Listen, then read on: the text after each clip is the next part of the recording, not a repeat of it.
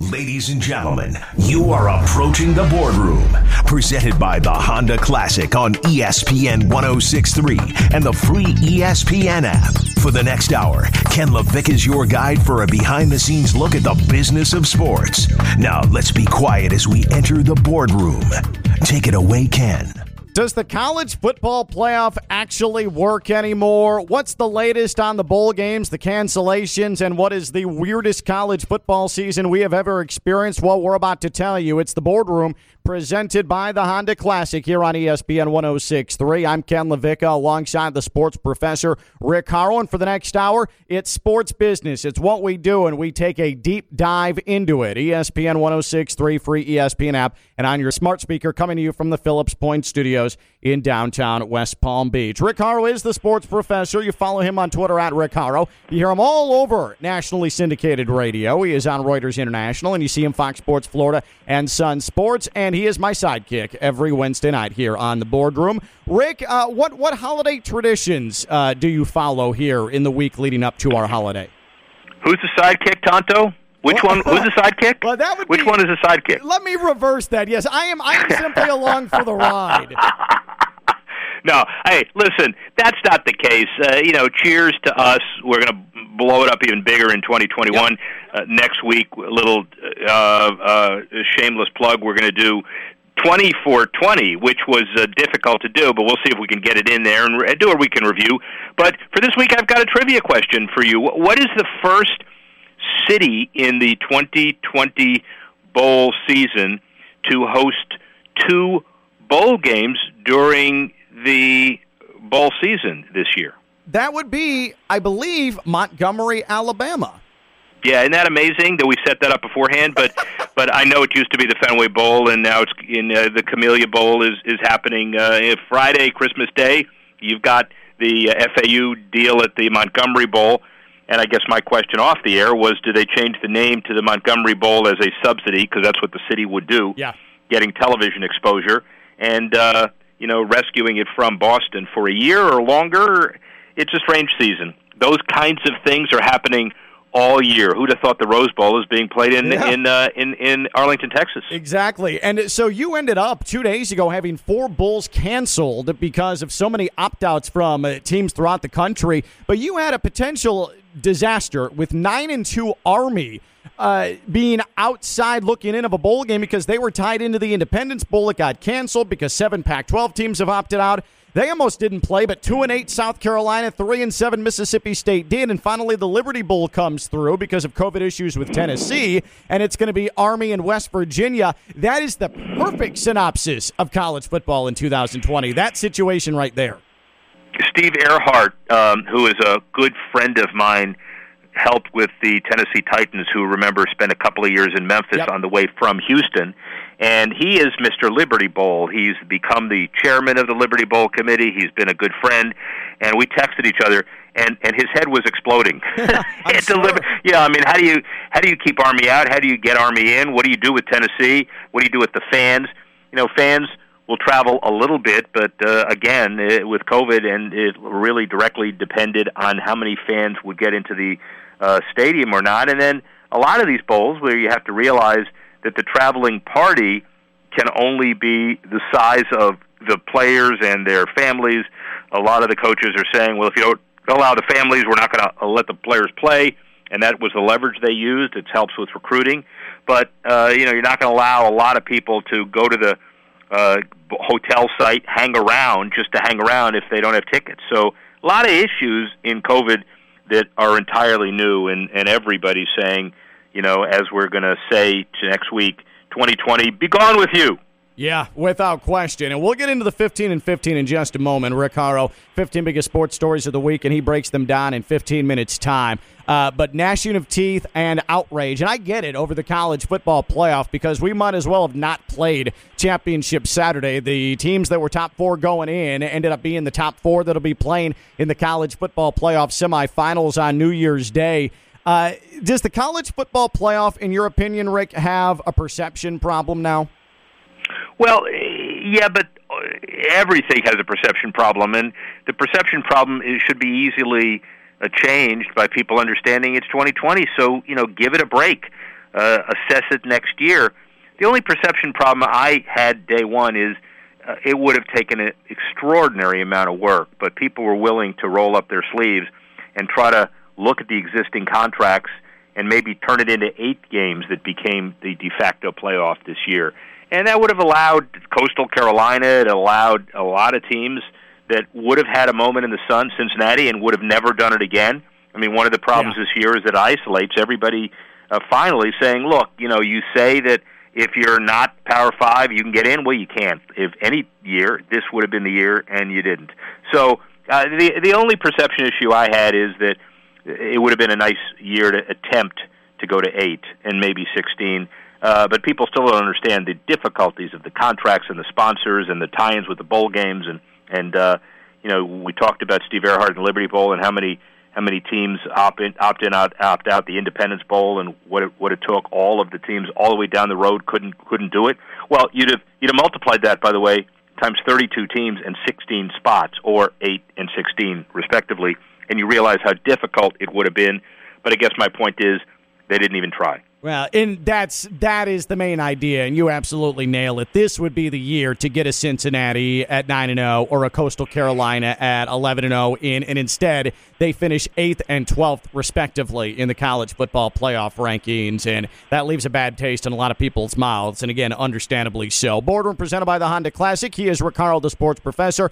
I'm Ken LaVicka, and Rick, let's go ahead and get into our 15 in 15. Number 1, the NBA season opens this week and segmented in half seasons for 2020-2021. Yeah, Tuesday, Wednesday, the whole week is an opening week, and it's not just the games, it's the betting. 25 sports books in the U.S. and 7 abroad officially authorized to make this the league of betting. Yahoo Sports working with BetMGM. Sinclair-owned RSNs going into business with Bally's. The pace of integration between sports books and sports media bound to accelerate in 2021. What you have is an entirely new revenue outlook and revenue stream. You also have 60 days between the Lakers winning the NBA Finals and Charles Barkley starting anew this year. And I don't know if the world is ready for 60 days of relaxation between old Charles and new Charles. We're just going to have to do. That'll be exciting. Number 2, the NFL money-making machine, and the potential new TV rights deal is astronomical.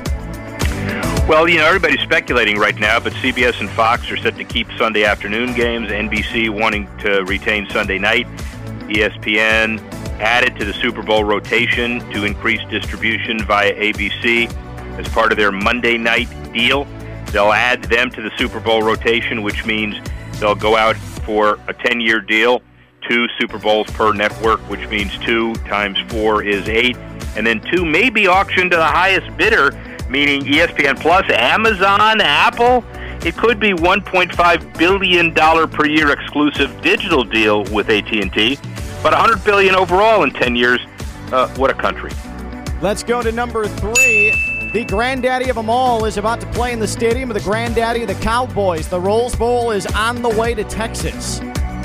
First time, by the way, since 1942, when the Rose Bowl was played in Durham, North Carolina, in the wake of Pearl Harbor. We've said that before, but it's moving because the CFP Management Committee said we need to play a game in a venue that would allow at least family and friends of the participants to be in attendance. That was something that was very important to the committee and the participants, and that ended up being the fundamental reason why it's being played at AT&T Stadium. The Rose Bowl wouldn't have let anybody into the Rose Bowl, and it would have been an eerie scene, but without family, you got to make the next move. So, good for the reason behind the move. Let's stick with the Texified Rose Bowl for number 4 here on the 15 in 15. Boardroom presented by the Honda Classic alongside the sports professor Rick Horrow. I'm Ken LaVicka. Capital One is the presenting sponsor of the Rose Bowl game. And is there risk to this because it's 2020 and it's in a new state? Well, yeah, but everything is a risk now, and it's dollars to the CFP and the Rose Bowl Committee. Alabama, Notre Dame hosting that game across ESPN and ESPN networks. 107th Rose Bowl, but as I said, first time it was played outside of Pasadena since 1942 when it moved to Durham because of the Pearl Harbor fears that there'd be another attack. And now you have a sponsor who's been involved in a lot of other bowls, who has taken an icon and an institution on a one-year kind of here-it-is deal. They've got Taylor triggers for future years, but it will be a little bit of a marketing risk, but get used to it. Number 5, Boardroom presented by the Honda Classic. We're within the 15 and 15. The Kiss Cam mobile app, adapting to the pandemic, and a pretty impressive showing virtually just recently. Well, yeah, they're adapting because they want to make sure that they are not limited to only in-arena stuff. So they have contests, they have sponsored frames, they have an app, and what they've done as a demonstration in a T20 series of matches in cricket in Dubai in October was to have a relationship during the IPL campaign, and they included all of the ad results. 48% of their ad reach developed into an engagement, which means people looked at it, decided they want to use it. Now that the Kolkata Knight Riders group comes to the U.S. to help with the formation of a new cricket league, don't be surprised if Kiss Cam isn't right alongside. Number 6 in the 15 and 15, the old Nickelodeon show, you can't do that on television. Well, actually, you can. The NFL, CBS, and Nickelodeon teaming up for a January 10th wild card game aimed at children. Yeah. Listen, the bottom line is Nate Burleson, who is becoming a breakaway star at CBS, and Nick star Gabriel Navarre-Green and others are calling the action in the booth. Compilation special hosted by Denver Broncos Von Miller. The NFL incredibly intent on reaching a younger audience, and they're pulling out all the stops on January 10 at a wild card game near you. Let's go to number 7. Let's switch to tennis, and the Australian Open will be delayed this year because of COVID-19. Yeah, February 8 to 21, they're moving it. They got to make sure they move other stuff. The qualifier moved to Doha, Qatar on January 10 through 13. The Auckland ASB Champion Classic and the New York Open not taking place due to the pandemic. The ATP said it was attempting to secure new dates for the Rio Open, which is supposed to start on January 18. Strict quarantine rules left Tennis Australia locked in negotiations. What they wanted to do is make sure the qualifiers still had 14 days to break quarantine before the February 8 beginning. They're going to keep deciding what they do with the wheelchair and women's sites of all of this too, TBD. Let's go to the LPGA, and that brings us to number 8 here in the 15 and 15. And next year, we're going to have record prize money on the slate. 76.45 million, 34 events scheduled across 3 continents next year. Mike Wan talks about 2020 being a issue and a problem for everybody. Reuters confirmed the prize fund for the 2020 season had been valued at $75.1 million. They'll distribute a record a set of dollars down the road as they begin their 2021 season. Let's stick with golf for number 9. The European Tour is going to be a little bit different looking, some different sites at different times, but a full international slate is coming in 2021. 42 tournaments, 24 countries between January and November, 18 events postponed or canceled in 2020. They'll all be there. The Rolex Series, the Abu Dhabi Championship, the Scottish Open, the World Tour Championship in Dubai. It's significant dollars. $8 million now will be $9 million. Past Masters winner Danny Willett hosts the British Masters. They'll also increase prize money. New tournaments held in Tenerife and Gran Canaria, meaning that a lot more sites are chosen, and the European Tour will be back. Boardroom presented by the Honda Classic, 15 and 15. Rick Horrow, the sports professor. I am Ken LaVicka. Lacrosse, extremely popular here in South Florida. Premier Lacrosse League is merging with Major League Lacrosse. Rick, this feels significant. Well, it's going to be because there is an indoor league, but that's not relevant to this conversation. The outdoor league rebranding, and Paul Rabel, the former MLL MVP, left the league in 2018 to launch the PLL with his brother. Now the three-year upstart league is essentially acquiring the 20-year-old incumbent. They've raised some money. They're going to be pretty strong, and the outdoor brand is here to stay and thrive. This is something you're going to be hearing an awful lot about as we get into number 11, but the College Athlete Bill of Rights, and it's in the Senate. This is just beginning. Just beginning. It was proposed this week by Cory Booker and Richard Blumenthal, two Democratic senators, that they create sweeping changes for college sports, provisions forcing some schools to share revenue with athletes, guarantee lifetime scholarships to athletes in good academic standing, establish health and safety rules enforced by significant fines for violators, and set up a fund to cover some out-of-pocket medical expenses for current and former athletes. The group is going to be governed by an organization of independent experts, $50 million in taxpayer funding for its first 2 years, take on a lot of the work of monitoring college sports. It's not through the Senate yet, and it's not law, but it's a step in the right direction. Let's go to number 12 in the 15 and 15. Boardroom presented by the Honda Classic. He is Rick Horrow. I am Ken LaVicka. Paul Shapiro, legendary agent, coming up in just a couple of minutes. Baseball has wrapped its virtual winter meetings, and man, the payroll numbers are pretty much non-existent. There was very little movement. Yeah, and Paul's going to talk about that from his baseball perspective. He represented Mike Schmidt and a whole lot of Phillies years ago, and listen, a lot of the superstars now are lamenting about 2020 and what happened. The payroll plunged to about $1.75 billion during the strike-shortened season from $4.22 billion. Well, first, you have to reduce it by 1/62 because that was, the number of games. But MLB's unofficial salary cap, keeping big market ball clubs from spending, and even though if it prorated, it would have increased 4% last year. Clearly, nobody's making decisions about all this until there's more stability, like DH in the NL and otherwise. Let's stick with baseball. Number 13, the Oakland A's home ballpark, after a couple of years of wrangling, finally gets a title sponsor, Ring Central Coliseum. Ring Central approved a deal, a $3 million 3-year naming rights deal. The former executive director was found to have sought a finder's fee in violation of the state conflict of interest laws.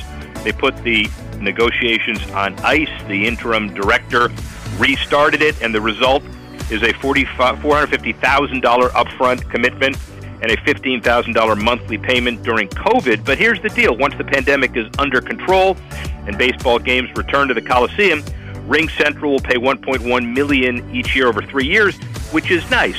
But the big question is, do they get their new $522 million Oakland ballpark near Jack London Square, which changes all of this?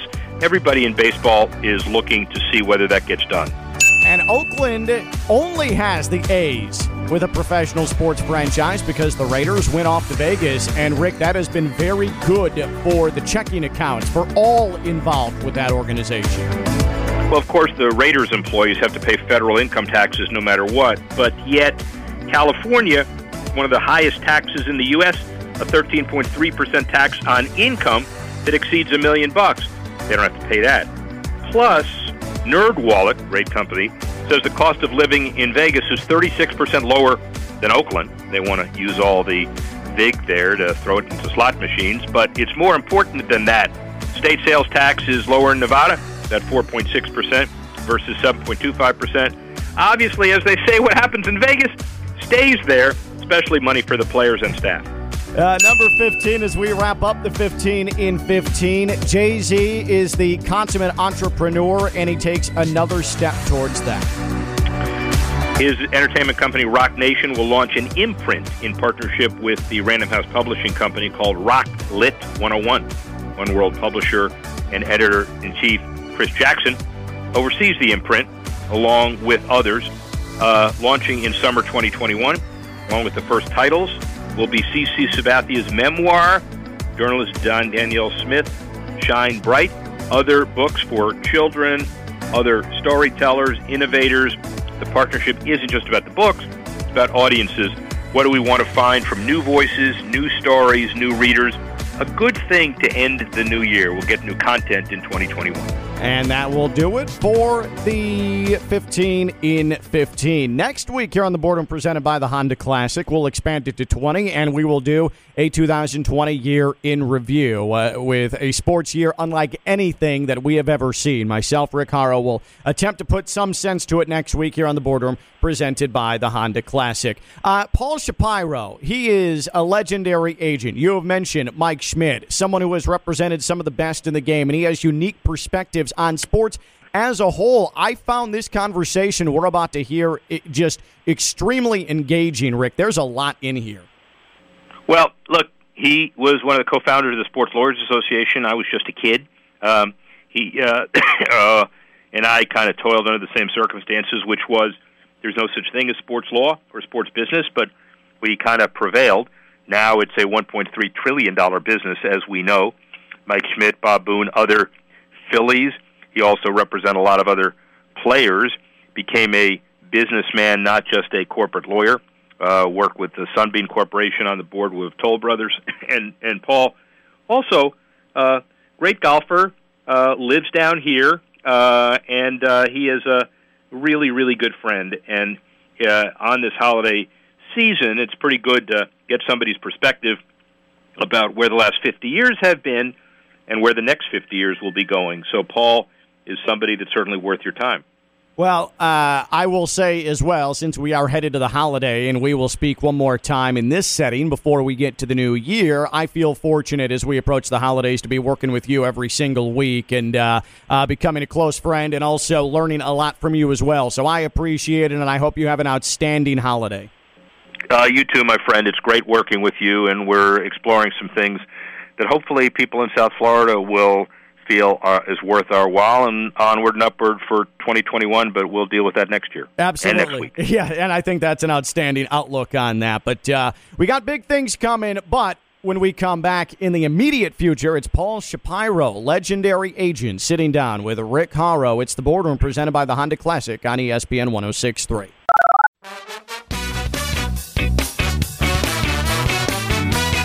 Sports professor Rick Horrow inside the $1.3 trillion business of sports. We have one of the all-time bests interviewed today as we look ahead to the next 50 years of the sports business.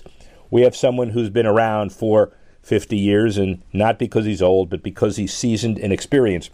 First met Paul Shapiro at the Sports Lawyers Association. He was a founding member, and I was involved.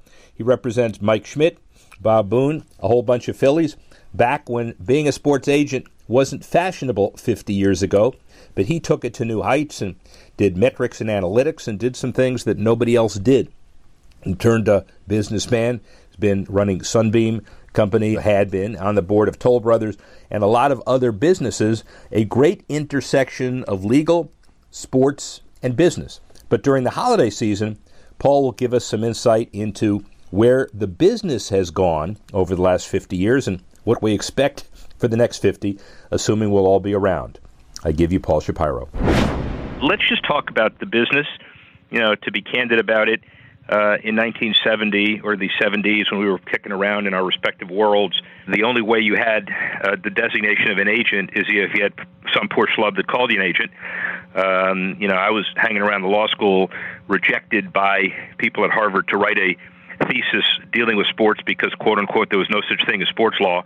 We've come a long way, clearly. And, from your perspective on all of this, what is the greatest change or changes among many in the last 50 years? Well, I mean, first of all, it's the notion that sports has become a business and tends to be run today like a business. You could have called it a business I think I first got involved around 1979 or 80. You could have called it a business then, except in reality, I was only involved in professional sports. Most professional sports, the only way the owners ultimately made money was to sell the franchises. They kept going for more and more money because there were rich people that wanted to own one.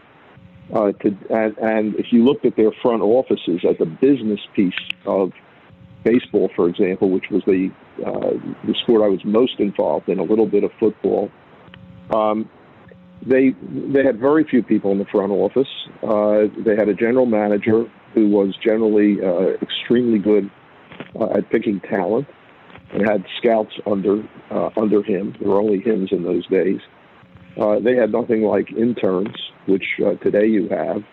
And there was really no entry into the business of sports, as you said, Rick, except sheer luck. I mean, I got involved in it because I was chairman of a wonderful charity in Philadelphia, the Philadelphia Child Guidance Clinic, which was a mental health facility for children and a teaching facility. And the center fielder of the Phillies, Gary Maddox, made a publicity visit, fell in love with the place, and started raising money for it. And in that endeavor, I met some players that Gary recruited, and particularly Mike Schmidt, to do a golf tournament at a club where I was greens chairman. And that's how you got in. And guys like you, who were much younger, would show up at our meetings sometimes and say, how can I get into this? And the answer was, you can't. It's just sheer luck. Today, you're talking about billion-dollar businesses. They don't just have that kind of value. They have cash flow. They make money. They have huge business front offices, staffs of people doing all kinds of things that just didn't exist when we first got into this. When you think of all of that, it is very clear that there is a trade-off.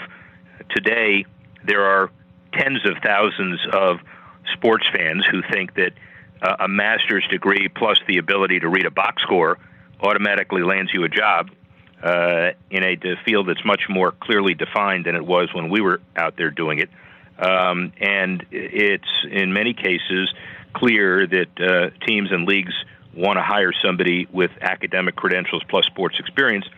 On the other hand, there are about 500, literally, schools of all kinds that are teaching law administration, marketing, politics, business, all of that. So what do we make of that trade-off? Do you think it's harder to break into the business today because of numbers or easier because of structure?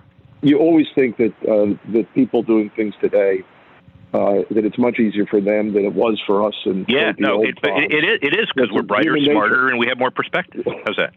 Well, but no, I think in reality it is easier because the jobs actually exist. Now, there may be a lot of competition for them. There is. But they do exist, and they exist all over the place. I mean, I have a friend who's one of the world's leading actuaries, and he has a son who's a very, very brilliant statistician who works for CBS Sports. And he's behind the scenes every Sunday and during baseball season also. And, he's feeding information to the guys and women that we see on the screen. So it runs through the networks, then the news media in every one of its forms, and then into the front offices, of the teams, which are now run for the most part like real businesses, and they weren't at first. Yeah, clearly. And so I guess it is a trade-off, and I guess the traits of being successful are consistent no matter what decade it is. You got to be tenacious. You got to be certainly smart, but you've got to have a competitive drive to succeed, and you got to have a sense of what it takes. Do you think there are maybe different skills today that people need than they did years ago? No, I think the skills are, to be honest, I think the skills are, look, the field I was involved in was representing players. I think the skills involved are similar to what they were to what they are today. We were the first people that I know of that actually presented to an owner in a negotiation or a general manager, whoever you were negotiating with, analytics. Why my player deserves to be worth more than some other player. Analytics today, of course, that's what sports are all about. They're analytics in terms of representing players. They're analytics, play-by-play, pitch-by-pitch in baseball, and who's on the court in basketball, and so forth. That's something that was not there in the late 70s. Let's get a little more contemporary to present day. Project ahead a little bit.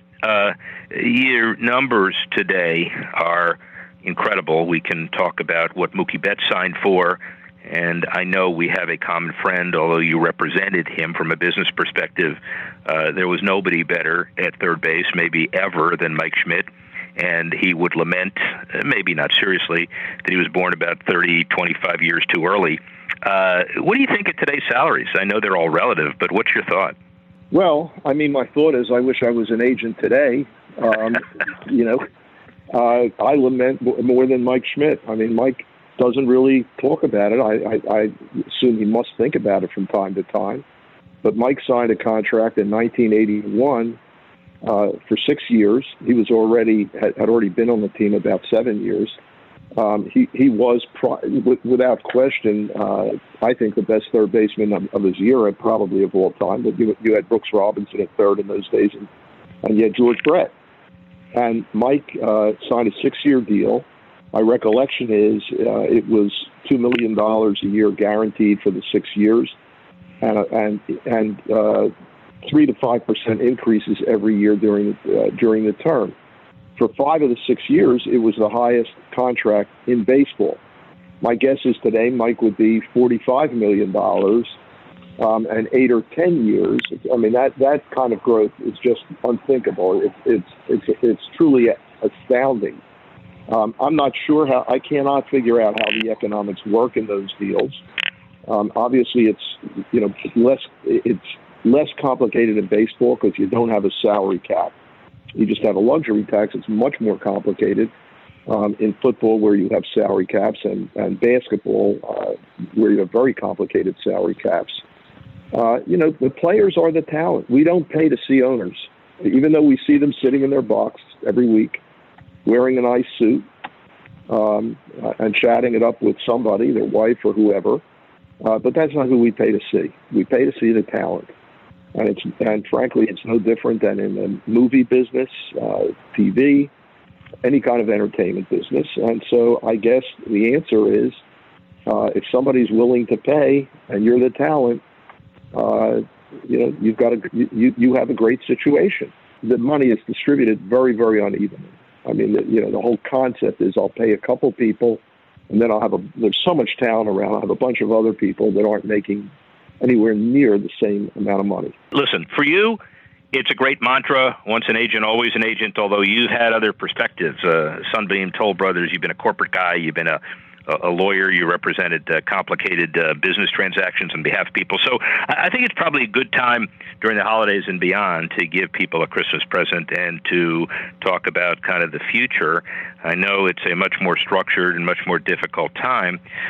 Let's assume that we have an amazing present called the vaccine, and let's assume we're out there moving around, whether it's 6 months, 5 months from now, or whatever. What have we learned from a business perspective more than anything else, and how is COVID going to impact the business of sports over the next few years? And I don't just mean revenue reduction. I just mean, behavior and things that might be important. Well, that's a tough question, and one I didn't really expect to hear. But I think, first of all, people are dying for their old outlets. So I think sports, once the lid comes off, sports are going to be extremely important to people. Right now, the statistics are people take on recreation at greater levels. Golf is an example, which some people felt was a dying sport. I mean, participation itself by ordinary people like you and me has been down for years.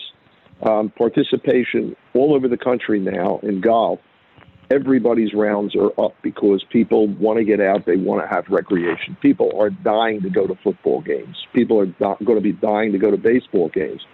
So I think sports are going to have a tremendous advantage. And for reasons that are, I guess, financial, particularly in terms of who owns sports and the fact that they have the TV contracts, they're going to be ready to go on day one. Whereas other parts of the economy that we use for our enjoyment, like restaurants, movie theaters, etc., I have no idea how many of them are going to survive and how long it's going to take to rebuild that fabric. But sports are financially, I assume, limping along at a break even or a little better, but they're there. Some of it is very difficult to understand, like college sports. I don't understand exposing kids to what they're being exposed to for no compensation. Why that's appropriate.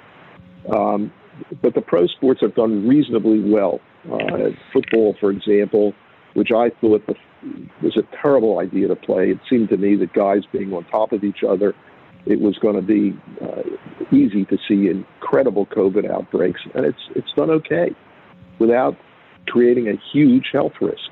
It's hard to say what the world will look like at all after a pandemic. But one of the things that's great about sports is you see people of all different ethnicities, colors, backgrounds, etc., working together as a team, and that's something that's a great model for what we should be doing, as a country in terms of taking care of each other and trying to stay safe. What a holiday wish from Paul Shapiro.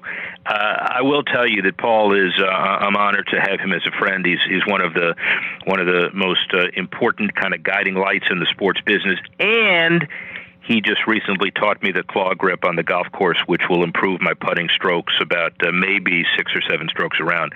Paul, thank you. One of the biggest and brightest stars on the corporate side at Major League Soccer got his start in Palm Beach County at Florida Atlantic, receiving his MBA from the Sport Management Program. Who is it? What's his story? We'll find out next. It's the Boardroom, presented by the Honda Classic on ESPN 106.3.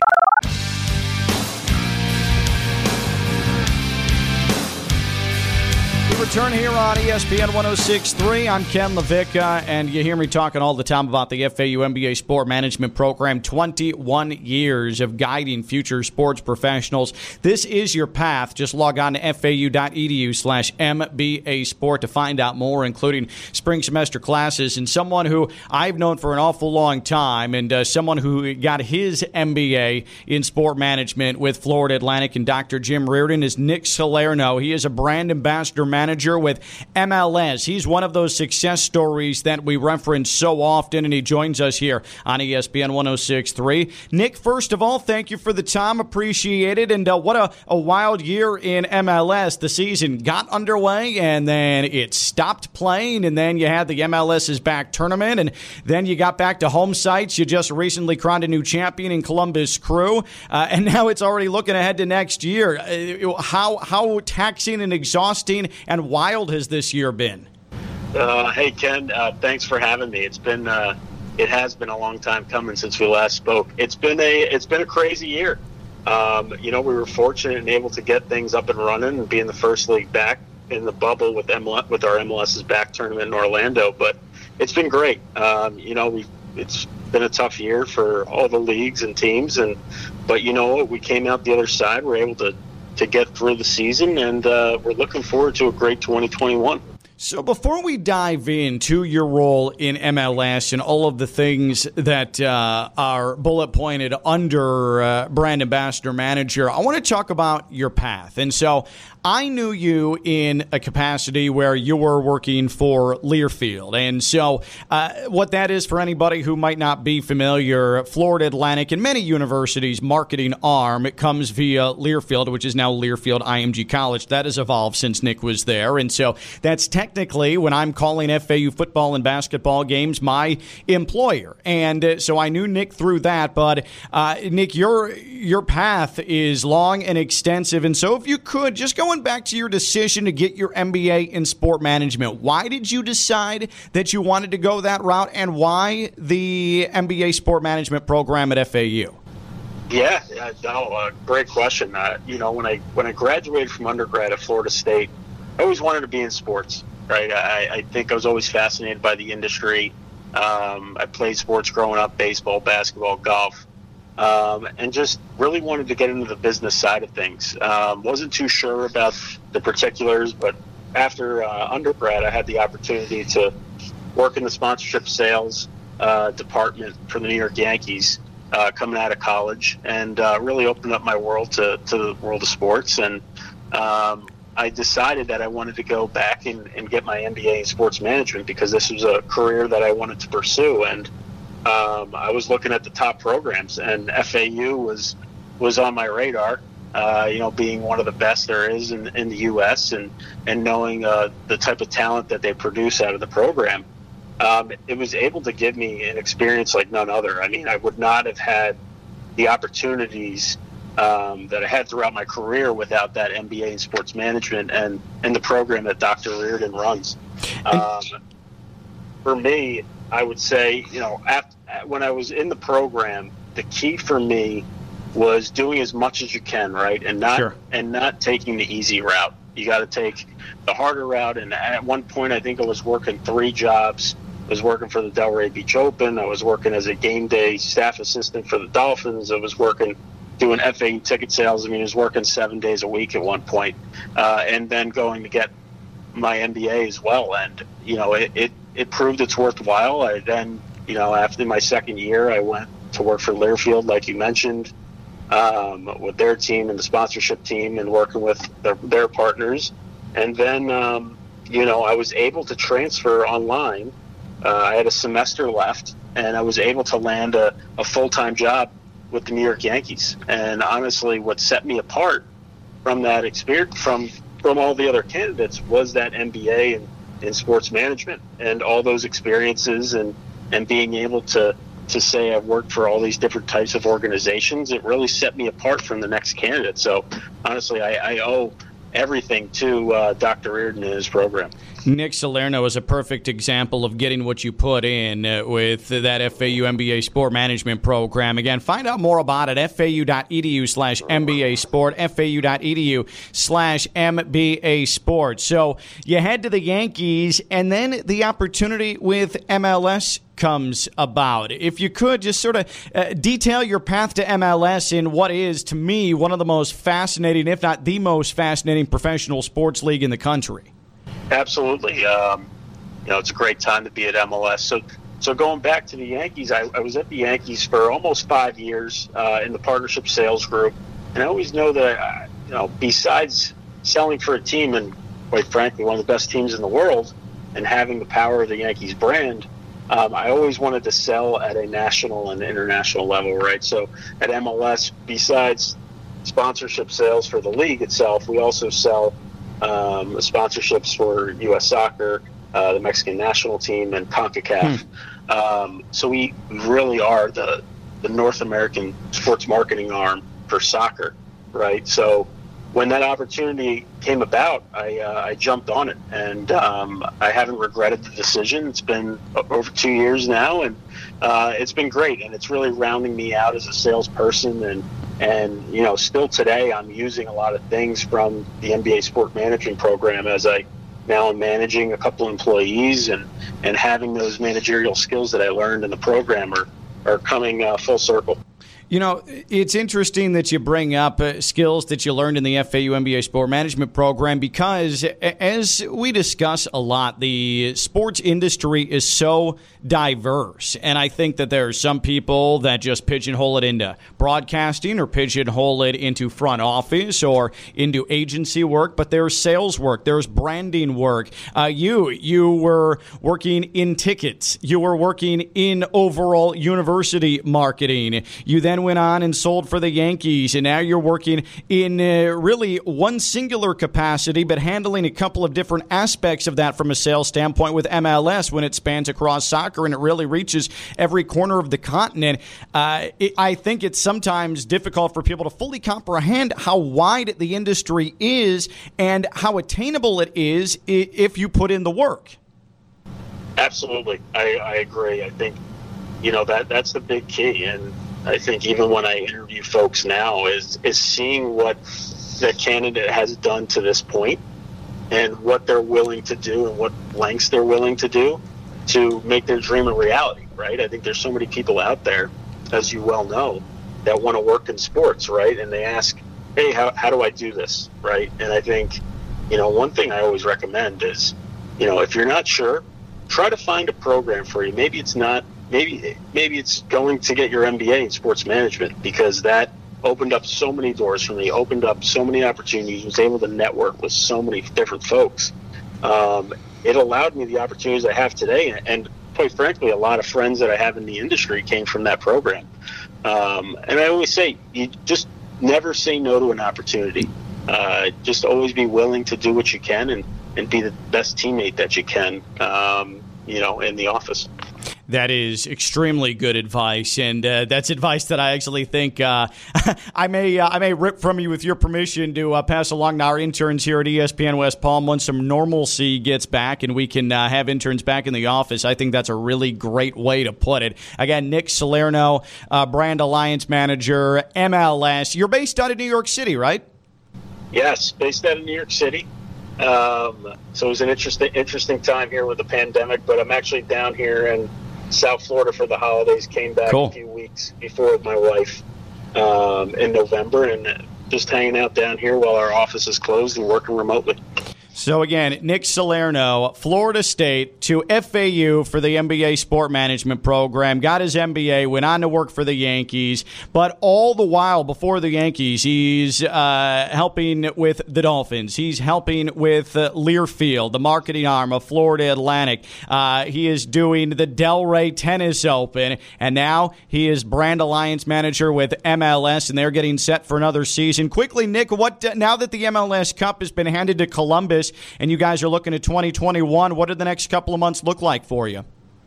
Yeah, for me in particular, it's all about looking for new partners and trying to onboard these partners for the next season, right? And hopefully where the plan is to go forward and get this season up and running as usual. And, I think with the vaccine right around the corner, we've got a lot of good things coming our way. So it's going to be a lot of excitement. We saw a lot of excitement with the crew and Seattle, and I think a lot of partners now are seeing soccer and the growth that it has in this country, and want to be a part of it. So it's an exciting time. Yeah, down here in South Florida, we're hoping for a little bit more offense from Inter Miami next year, and we'll see what they can put together. Nick, awesome to catch up with you. Congratulations on everything, all the work you're doing with MLS. Again, Brand Alliance Manager Nick Salerno. He got his MBA in Sport Management at FAU, and now he is living his dream in the sports industry. Nick, thank you so much for the time. Appreciate it. Good to talk. Likewise, Ken. Thanks again for the opportunity. Really appreciate it. Nick Salerno, FAU MBA Sport Management Program. He's doing big things with Major League Soccer. More Boardroom presented by the Honda Classic after this on ESPN 106.3. We got to go. That's a wrap for us here on the Boardroom presented by the Honda Classic. On behalf of Rick Horrow, Paul Shapiro, and Nick Salerno, I'm Ken LaVicka. Hope everybody has a great, great holiday. We'll talk to you next Wednesday for our Year in Review, Sports Business in 2020. It's been the Boardroom presented by the Honda Classic on ESPN 106.3.